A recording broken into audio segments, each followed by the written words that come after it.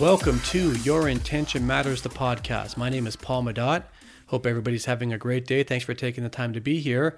Excited about this one. I have Simon Waters, Global GM, Power Rangers franchise out of Pasadena, California, just down the road from the Rose Bowl. Simon, welcome. Hey, Paul. Nice to meet you. Absolutely. Listen, thanks for being here. Say hi to everybody and a quick intro into who you are. Yeah, thank you. Well, my name is Simon Waters. I'm currently at Hasbro as a general manager and senior vice president working on the Power Rangers franchise, which is an amazing franchise to be a part of. And I've been with Hasbro for nearly 10 years. Good. Well, listen, again, thanks for being here. You know, Simon, the podcast series is Your Intention Matters. And as we were just speaking about, that really stems from everything comes from within. And most of us do not have a straight line, career and meandering path. And so I'm interested in you sharing your story. So if you're ready to go, I'm ready to get into it. You ready? Sounds good. Okay, here we go. I want to take you back. Let's go to 2001, University of Nottingham in the UK. You graduate with, looks like politics, economics, history. Do you remember when you graduated? What was your vision at the time? Where did you think you would be in 2020 if you can go back almost 20 years ago? Yeah. Well, I think I graduated in 91, not 2001, but I appreciate you making me much younger. You're welcome. I've suddenly lopped off 10 years off my life. It's perfect. It's funny. I was really guided by my instinct and my gut, and that may or may not have been a good thing at the time, but it really what made me happy and what I would enjoy. So I chose politics. And when I left university, I know that I liked music. So I went into the music business, and it wasn't a particularly calculated decision. But in many ways, I trusted my instinct, and it kind of paid off. So talk to me about that. How long did you establish yourself on that side of the coin? I was in the music business for about 7 or 8 years, and it was interesting. I started actually in retail with HMV when they were still around. They were in Canada Sure. for a while. They had a couple of stores in the US and a few hundred in the UK. Now gone into liquidation, I think the brand has been bought out. But at the time, it was a very vibrant scene in the 90s because CD was in its ascendancy. So it was a great growth market. The music business was super, super strong. And I actually ended up opening up a store. I was on their graduate program, fast track manager. But I really didn't enjoy working in retail, directly in retail. It's a tough game if you've ever done it, actually being on the shop floor. I loved the experience.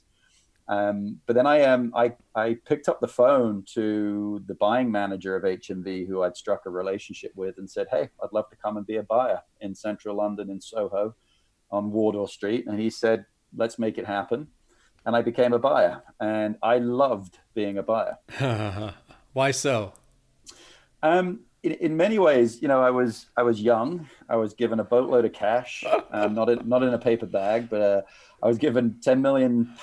This was at the time a budget to buy video. I had to hit a margin, and off to the races. And it was such a great feeling of actually being able to call up suppliers and say, "Okay, I've got some money to spend here. I'm buying video." And I bought promotional video for all their sales when you would buy, 3 videos for £20 or whatever.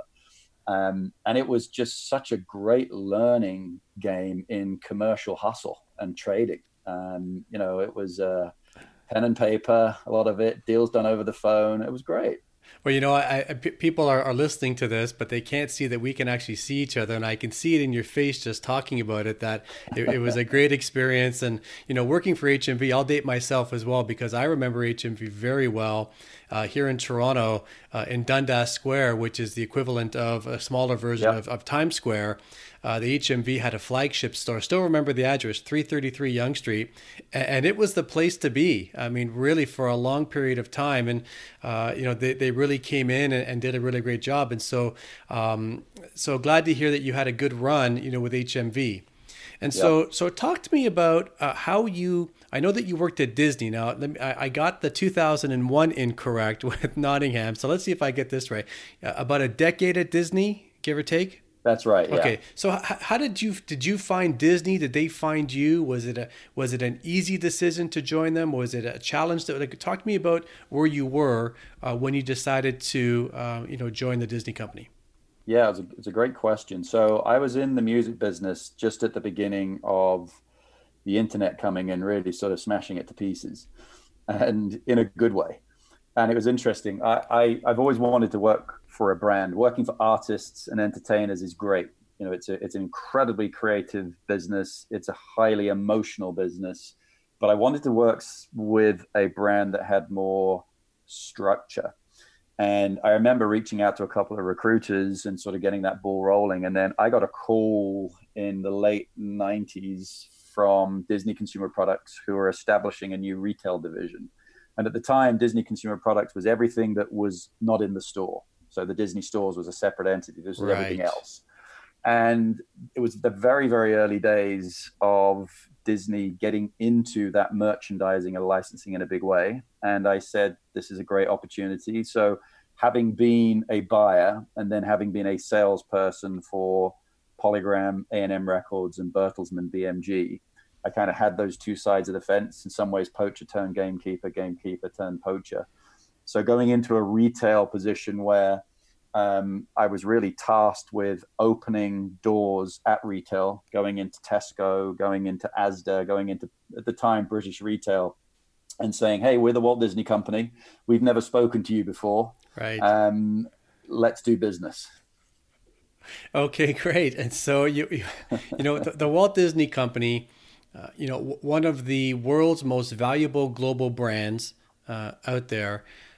I know that you're in Pasadena right now, and as we talked about at the beginning of the podcast, you're from the UK. Your accent, people think I have a Canadian accent. You clearly have a British accent. Talk to me about your decision to come to the US. Because you're picking up your life and you're going across the pond. Yeah. I don't imagine that was an overnight decision, and I imagine that there were a lot of factors into that. And so, talk to me about your decision to come to the West. Sure. It's funny. You say it wasn't an overnight decision, but in many ways it kind of was. Oh. And I'd always had this, I guess you could call it vision, in some ways a dream, that I would live and work in America. And so I had actually sort of teed that up to my boss at the time, who was an American, an expat working here and working in London, that I would be very interested in opportunities in the US. And it's funny, careful what you wish for. A few months later, he contacted me and said, look, we're going to be setting some stuff up in Glendale, in California, in the head office of Disney Consumer Products. Are you interested? And I basically said yes there and then. And then realized I should probably do a bit of negotiating, and told my wife. But it was a very quick decision in that respect. The actual moving and getting our lives together and putting it all effectively into a giant 40-foot container that went from the south of England to Long Beach was a big deal. And it's not without some, hey, what are we doing? But it was actually quite a quick decision-making process. And my wife had spent a few days in LA before, and we just said, look, it's an adventure. If we don't like it, we'll come back. 15 years later, we kind of like it. Well, listen, I love the attitude, because you're right. If it doesn't work out, or if it's not for you, get on a plane and figure it out, right? But why not give it a go? Yeah. And here it is, 15 years later, did you say? You've been in the That's States? Right. Yeah. Okay. Has it always been Southern California? Yeah, always SoCal, as we say. Yeah. We love Southern California. We love LA. I think LA is a very misunderstood city, actually. It's I knew it from my days of coming here on business, and really saw LAX to downtown, which may not be the nicest journey on earth, but once you get outside of this city, it's an incredible place. Okay, yeah, and I love Los Angeles as well. I'm there probably 6 times a year. It's a great part of the Orange County in particular. I love as well. So, all right, so you're working for, one of the highly regarded global companies in the world. You leave the United Kingdom to come to the States, and Disney moves you, I presume, That's right. So I don't. Okay, now I thought that maybe it wasn't an easy decision to come to the U.S., but it was, or it sounded like. So, was it an easy decision for you to leave Disney? Um, yes, it Okay. was. And, it's funny, you sort of have to balance two opposing thoughts when you make decisions like this. One is comfort and status quo, which, we can all say that we love change and we all love sort of facing the unknown. But the reality is, I think we all feel fear and we all recognize that. And, I'd been at Disney for 10 years. I was comfortable, but that comfort also gave me an itch that I needed to scratch, which was don't get too comfortable. Mm, And I was learning, but I didn't feel I was learning or growing at the pace that I believed that I could. And so when Hasbro came a knocking and sort of approached me, it was the right timing, the right part of my life and my career. And frankly, I think the right timing. Well, this is when Disney, if I recall the time, was just about to go through the acquisition of Marvel. And it was, not to go too long off topic, but it was an opportunity for me to put a lot of my skills together from the past and walk into Hasbro to run their consumer products division. So the timing was everything. And timing really is everything. Timing and luck. yeah, no, it really can be, and yet, but you chose to leave electively, and so did Hasbro find you? Did they reach out to you, or did you find them? How did that happen? Yeah, they reached out to me. I got called by a recruiter who said, here's an opportunity with Hasbro. Um, at the time, I didn't know a ton about Hasbro. I knew that they were a partner of, or had been partners of the Walt Disney Company, and they were in the toy and game business. But I really didn't appreciate at the time just how ambitious their plan was. And this was 10 years ago, which has Mm, really been put into business. It has been put into place since. But in some ways, it was a great lesson in open the door, just go and have a conversation. You got nothing to lose. right, right, and so here it is, a decade later, and it seems to be working out for you.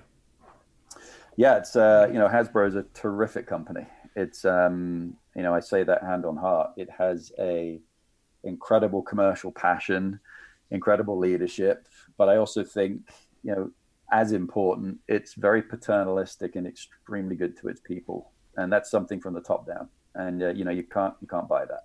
Simon, you touched on one of the factors in your decision to move on to your next chapter from Disney was uh, a strong desire for growth, knowledge, continuing to learn and development. And so I know that you also, after graduating long after University of Nottingham, you actually attended Harvard Business School. And so, oftentimes when individuals, probably include myself in this category, you get comfortable in a certain career and you get going, the idea of stopping and then kind of re-educating yourself can be a little bit overwhelming. And so talk to me about that. What was your driving force behind wanting to continue to educate yourself as you're continuing to balance your career at the same time? Yeah, no, it's a great question. And look, one of my personal mantras, I guess, and I tell this to my team and people, is to, you've got to collect skills and acquire skills, not titles. And I think that's a really good way to think about life. It's what I tell my kids. Um, and to me, it's all about skills acquisition, and you never ever stop. I don't care what level or how senior you are in an organization. The idea of learning, of being contemporary, of having your finger on the pulse, it gets harder and harder to do that because things happen a lot quicker and faster. And particularly, I am kept in touch with things through my children a lot of the time with pop culture, which I have Right. to do for my job. But I think you can never ever stop learning, and curiosity, just in terms of a skill. And I think curiosity is a skill. It takes you places that opens more doors than it closes. I love it. I love it. Um, what's next for you? Talk to me about your vision for the franchise, because the Power Rangers franchise global. My 4-year-old son thanks you for the franchise. But what do you want to do with it? Where are you going to take it? Well, interestingly, it's been very successful in North America, and obviously it's a global franchise. But actually, the rest of the world, and I talk about the rest of the world being outside of the US, but really coming out of the UK, it always felt like the other way around. But the reality is, it's a global franchise, and we're going to grow it dramatically in every market that we operate in, and that really is our goal. And I think overall, it's how do you tell all these new stories? Because we've told a story through television for the last 25 years. We had a couple of movies, but there is such inherent wholesomeness to the Power Rangers franchise that I think sometimes people don't appreciate. They're a team. They're a team who have to do things together to get stuff done. They always do the right thing. It's always good versus evil. It's just when you dig into it, you appreciate why kids and why parents have been into it and will continue to be into it. So storytelling is the guide. Well, talking about storytelling, I've appreciated your story here. I mean, let's go back. We go back to the early 90s. You graduate from Nottingham. You get into a career on the music side of the coin. HMV at the time, which was a pretty prominent organization, long runway there. You then join one of the largest and most known organizations in the world from a brand perspective. You then achieve your dream of actually living and working in the States. You call it America, we call it the States. And then 10 years there, and then now you're with Hasbro, dominating with the Power Rangers franchise. And so it's a pretty cool run. So congrats on what you've been able to create thus far. Thank you. Absolutely. Simon, I always like to ask my guests on the episodes, if somebody came to you looking for a piece of advice, and again, it doesn't matter to me if they are just getting their career started or if they're at the tail end or right in the middle, what might you say? Any advice for anybody listening? Yeah, my father-in-law way back gave me a great piece of advice, which I've always followed. And it's very, very straightforward. It's, if you want to make a decision about doing something, toss a coin. And if it's heads, try heads. And if heads doesn't work, try tails. And, it sounds so obvious, but it's so simple.